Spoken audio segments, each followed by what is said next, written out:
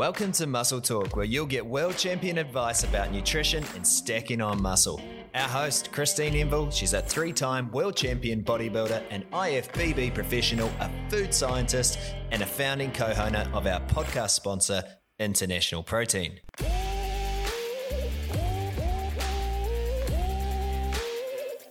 In this episode, we discuss which muscles people simply forget to train.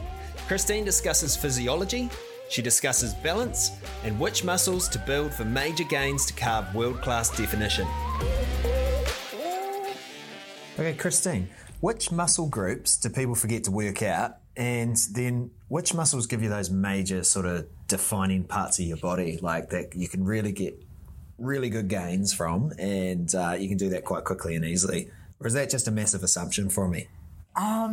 No, it's not an assumption as much as it's probably because we have the people that we call the in the gym bodybuilders, or the people who work glamour muscles. Yep. So obviously glamour muscles are things like your chest and your biceps, because when you look at someone, you kind of like the first thing you see is this big popping chest, or they wear a top, V-cut top, or a lot of the clothing that's designed for the guys these days who weight train is designed to, really show that chest, show the neck and the chest. And that obviously shows very, very quickly.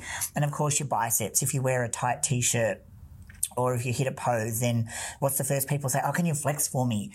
Nobody spins around and does a back lat spread when you say, can you flex for me? Yeah. They normally hit a bicep pose, and a chest is sitting out there. So, of course, those are ones that we kind of joke about, I guess, where, people go in the gym and they do bench press, and they kind of do bench press, and that's all they do. Or they do barbell curls, and, they work the chest and the biceps, and that gives them the illusion of being more muscular than anyone else, because they just got these massive couple of muscle groups, and they might have no legs, or no back or anything like that. But that's what we call, a glamour muscle. That's what might, in a movie make someone look more buff. And again, with a tight shirt, that's what makes somebody look more buff than someone who has an actual developed bodybuilder's body. So there are those muscles which, if you build those up, you can give yourself the illusion of being bigger than what you really are. And then, of course, the delts as well. Like having a massive set of delts gives you that illusion of being very wide. And it doesn't really matter what the rest of you looks like, because it dominates, and people just see that and that, oh my God, he's huge, because, she's huge because they saw that little bit of a muscle group. Now, the reason why we call that glamour muscles or in the gym bodybuilders is because on stage has the completely opposite effect, where all you see is the glaring lack of legs, or the lack of back development, or imbalances. Yeah, absolutely. So, someone can have a massive set of delts, but, in a set of clothing, it can actually accentuate the body and make you look really, really great. But on stage, it's like everything's there to be seen, and there's no way of getting around it. So I think sometimes it's not a matter of people forget to train a certain body part. They may have a specific reason to want to only train certain body parts because they are trying to create a look. But a lot of the time it's actually genetics, and that they might be training it hard, but they aren't training it effectively. So they're not quite sure why they're not growing, and that's probably the number one most common reason why a muscle group isn't growing. And a lot of that can be that they're actually not connecting properly with that muscle group, and they're working a whole different muscle group. So, for example, someone might have a big set of traps, but really no other muscle group in their back, because everything that they do, they tend to divert the traps take over. And then once a muscle group gets strong, it tends to be the first thing that picks up. So even though when you try later on to go and you're sort of overcompensating with one muscle rather than the other. Yeah, well, it gets strong, so it takes over. Yeah. It's like in a crowd. If someone's got a louder voice or a more dominant personality, they tend to take over a group. Whereas same thing with your muscle group. If it's stronger than the other muscle groups, your body is inherently lazy. So it does, okay, we've got this, and they kind of take over and do all the lifting, and then the other muscle groups don't come into play. And some of that is, through the technique that you're using, a little bit of cheating and how you actually, execute the exercise, because you can be doing the right exercises and just doing them totally wrong. And I know, like for myself, my teardrop, the vascularis lateralis, the one on the inside of the knee, is quite dominant.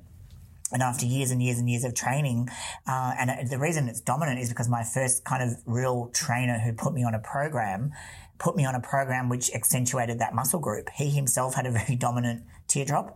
And everything that we did really focused on the teardrop. So as a result, it's actually, that'll be the first muscle group that picks up no matter what leg exercise I do. And I have to work really hard to concentrate on making sure that my outer quad gets hit or that I'm hitting my inner quad.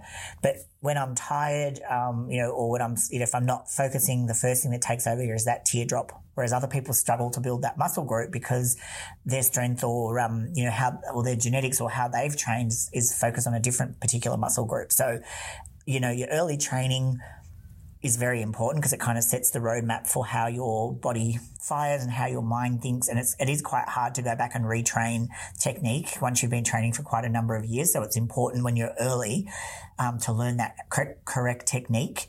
And not cheat. And then obviously like the traps is another good one because a lot of people will do everything almost like when they're doing a back exercise, they pull from their arms and that involves the traps rather than allowing the lats to do the motion and rather than activating the scapula, moving the scapula and activating the actual lat muscle. So it's so training specific. Some machines make it harder to cheat. Obviously free weights, you have more of an opportunity to kind of cheat where you swing, where you pull through a particular part of the movement and not actually do the contraction. You can use a lot of momentum or swing or different, even an arm. Like I see people doing dumbbell rows for their back and I look at it and all I see is rear delt and bicep. That's what's working. There's no lat involved at all, but they're going heavier and heavier, calling it a back exercise and then wondering why their back's not growing. T-bar rows is another one, and I'm picking on back because it is probably the most badly trained body part. So people tend to think about moving the weight. So it might be that they're doing a T-bar row, but they're actually using their biceps and their arms to pull that weight up rather than using the contraction through their back. And getting that connection and making the back do the work. And the reason that often is because people are focused on weight and you can move a lot of weight when you kind of cheat and don't use the actual back contraction. When you have to contract the back and do that properly, a lot of the time you have to drop the weight lower so you can't do those big hero moves and everyone loves to just, slam a look at this, look what I'm doing. I'm doing like my deadlifts with, however many plates. I'm doing my T-bar rows with so many plates, but reality, if done properly, you'd be doing half that amount of weight. So there is a little bit of ego that comes into it and we all like to, push our weights up and go stronger and heavier. And, for something like a squat, it might be where you're positioning your knees, like your knees might tend to come in because that's where you're stronger. But, the reality is that's not doing a great job for actually working the leg properly. Or you might be, kind of leaning over as you go into the squat and then doing almost like half a good morning and again, not actually causing the quads to work. So a lot of the time it's just badly executed. And then of course there's genetics, if someone doesn't have, the shape of muscle or doesn't have the actual muscle cells, like if their insertion's long and the calf is a classic example of that where everyone says, how do I train my calves? Well, there is a specific way that I train them and a lot of people do train them badly. It's not that they don't train them. People without calves, people assume they're not training them. A lot of the time it is, one, they are, again, incorrect execution, but number two, they might have a very short calf, which means that the tendon that then attaches into the Achilles is very long and you can't build muscle cells in a tendon. So it has to be within the muscle belly. So if you've got a short bicep or a short calf or your quad starts high or all of those things are genetically determined and you can't put muscle cells where there isn't, you can build muscle cells where there are cells already, but you can't grow muscle cells in a tendon where there is no muscle cells. So your own natural structure, what your parents gave you is going to dictate a lot of how your body is going to look. But if you have the muscle there, then working it properly, like you can still underdevelop a muscle by not working it correctly, and that's through executing the exercise in such a way that you're hitting a whole totally different set of muscle groups. And people turn their muscle groups off, don't they? They can do that by accident, like just through life, just through sitting. You forget to use your glutes, for example. I mean, obviously when you're training, you're isolating muscles and that's the purpose of it, but you've got to be doing the exercises actually correctly. Yeah, well, it's interesting that you say that, and it's probably a male versus female thing too, and I'm picking particularly on a hip structure, is because when we do like a lot of the F45 movements, a lot of them, there is a lot of leg work which involves different type of squats, squat pulses, goblet squats, prisoner squats, squat jumps, like all of these things. And I do look around the room and I see the guys really struggle to get into those positions. Like they coming forward, their hips aren't going down, there's no flexibility in the hips whatsoever. The women seem to have no trouble with those kind of exercises. But yeah, if you haven't done something for a long time, you think the body naturally goes into those positions, but it does kind of get stuck and there's a lack of flexibility, because part of weight training and correct execution is obviously being flexible in those muscle groups at the tendon and also in the muscle. And that's what I think I talked about before. I don't necessarily stretch before a workout, even though it's something that I do encourage people to do, especially as they get older, or if you have a particular stiffness or you feel like, you're not, like you feel that tightness. But doing proper controlled motions and working through a full range of motion is inadvertently stretching the muscle through full range of motion. But if you're not doing that full range of motion and you're doing a half range of motion and you're not stretching, then you are actually exacerbating that problem. And again, I come back to the traps where you're in that, I wish we had visuals here, but I'm essentially, if I'm doing a lat pull down and I'm pulling down with my arms through my upper back and not pulling through my scapula into my lats, which is a much more open movement and which will work on the actual lat, it's very easy to totally miss a whole body part and totally use another body part, and that's where the traps will kind of come in. But to you or to a person looking at it, they might think that they look very developed because they'll have a big set of traps, and that's something which, a set of traps and a set of delts kind of crowns off the body. You have a big chest, big delts, big traps. Yeah. That's kind of like the upper body covered off, and it will give you a really big physical presence. So people doesn't mean you're strong necessarily. Doesn't mean you're strong, and strength's a whole different thing, but it doesn't also mean you'll be a good bodybuilder. So, because bodybuilding really, to me, it is about building the balance. There are other theories on that. Like I've talked to other professional bodybuilders, and they've kind of said, look, sometimes having that one freaky muscle group is the biggest advantage, because if the rest of you is well developed, but you have a freaky peak on your biceps, or you have a freaky big chest, or a freaky set of hamstrings or set of calves or something, then people kind of focus on that muscle group and they're just blown away by it. And particularly a set of biceps. Someone has a great set of arms and the rest of them's okay. People tend to kind of get, they have that wow factor. And a lot of the time, if the judges aren't as experienced as they should be, or particularly the audience will be wowed by that. And they're like, oh no, that person should win. But they kind of neglect to see that their hamstrings were really weak, or their conditioning wasn't as good through their back, or all those other fine details that we should be looking at when we're looking at bodybuilding. So that's kind of a one way of approaching bodybuilding. Have that one part which makes you stand out, because someone who's too balanced can sometimes blend in because they are just too damn balanced and too pretty. So, like men's physique, for example, they wear board shorts so you don't see their legs, but they're so developed in their chest and their delts. Really great set of abs. Backs, may or may not be good. And that's kind of what people associate with that. Oh my God, look, they got such a great body, but you can't see half their body. Whereas bodybuilding, it's all out there to be seen, and having that balance between, the quad to the hamstring, forearms to upper to arms to back, just everything needs to be developed. And I think when you're progressing in bodybuilding, you really need to focus on that, because you're not a power lifter. You're not in it just to be strong. So your strength is irrelevant. You need to train in a way to build your body that you don't create those kind of imbalances, and you can really get quite specific on where you target. So it's not a matter of, what do people forget to train, as much as they need to assess their own physique and look at where their strengths are and where their weaknesses are and what they need to do to build that illusion. So yeah, building a big set of delts, building a lot of rear delt isn't necessarily going to be an advantage as much as if you've built a lot of side delt, because then that does give you that shoulder to hip ratio and almost makes like a coconut, like that cap that frames the body. Speaking of the shoulder to hip ratio, is there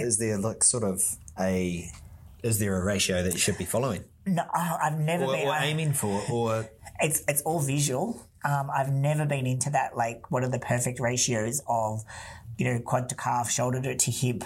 It's so different on every single person. Height comes into it. What else is developed? What do your abs look like? What's your ab structure like? Do you have a long torso? Do you have a short torso? Do your lats insert low? Do your lats insert high?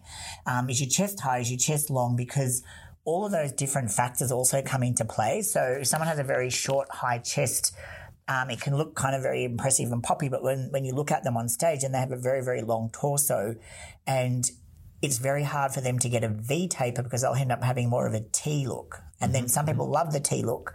So most classic bodybuilding is around the X shape, which is wide shoulders with a V coming down to the waist, not like a broad T shape, which is like a straight up and down body with a wide shoulders, and then the legs coming back out again in an X.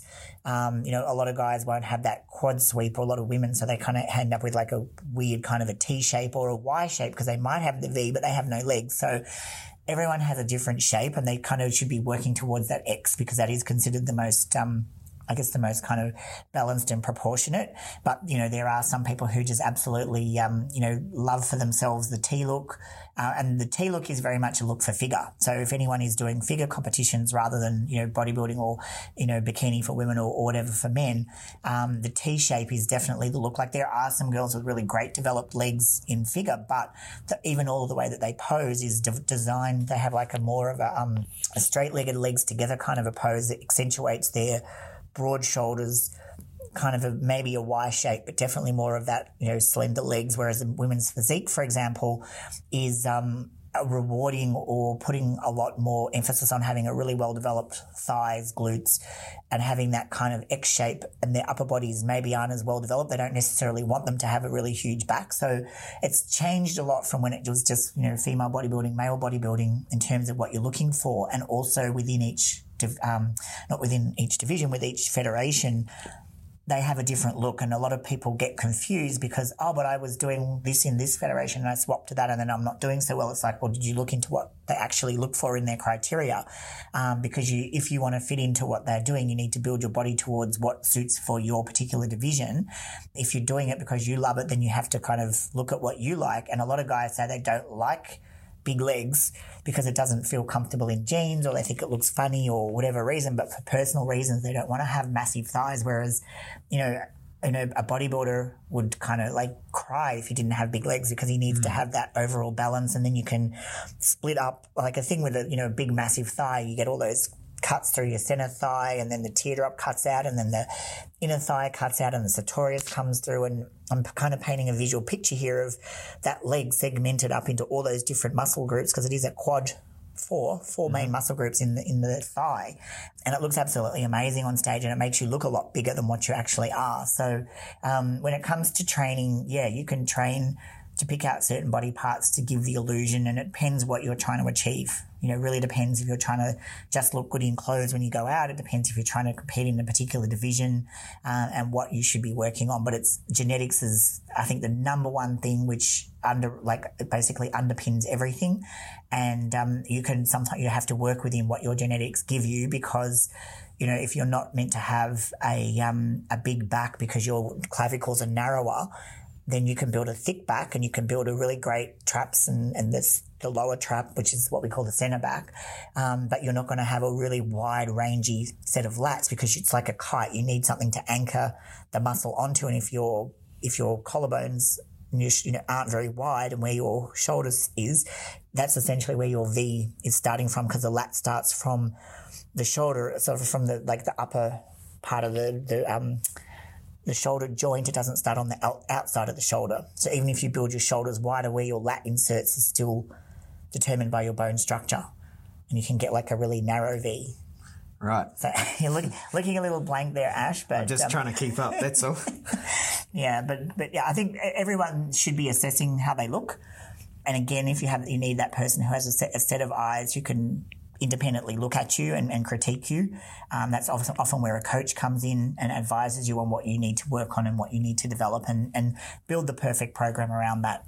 Yeah, for sure. Hey, fascinating stuff. Thank you very much, Christine. Okay, for anyone who wants to join the Aussie Muscle Guru Facebook group, search that name, jump in and join. If you have extra questions that you want to ask that we're not covering off on here, please do jump on and we'll give you a quick answer at the time, and then we'll go into way more detail in the actual podcast. But I love answering questions, so please get on and ask. Words of wisdom. If you like what you've heard, recognise that these tips, they're free. So show your support by becoming a loyal international protein customer by jumping online, hunt our product down, and hit that buy now button. So once again, like, share, and subscribe to our podcast so we can continue to bring you these episodes from our one and only Aussie muscle guru, 3 times world champion, Christine Enville.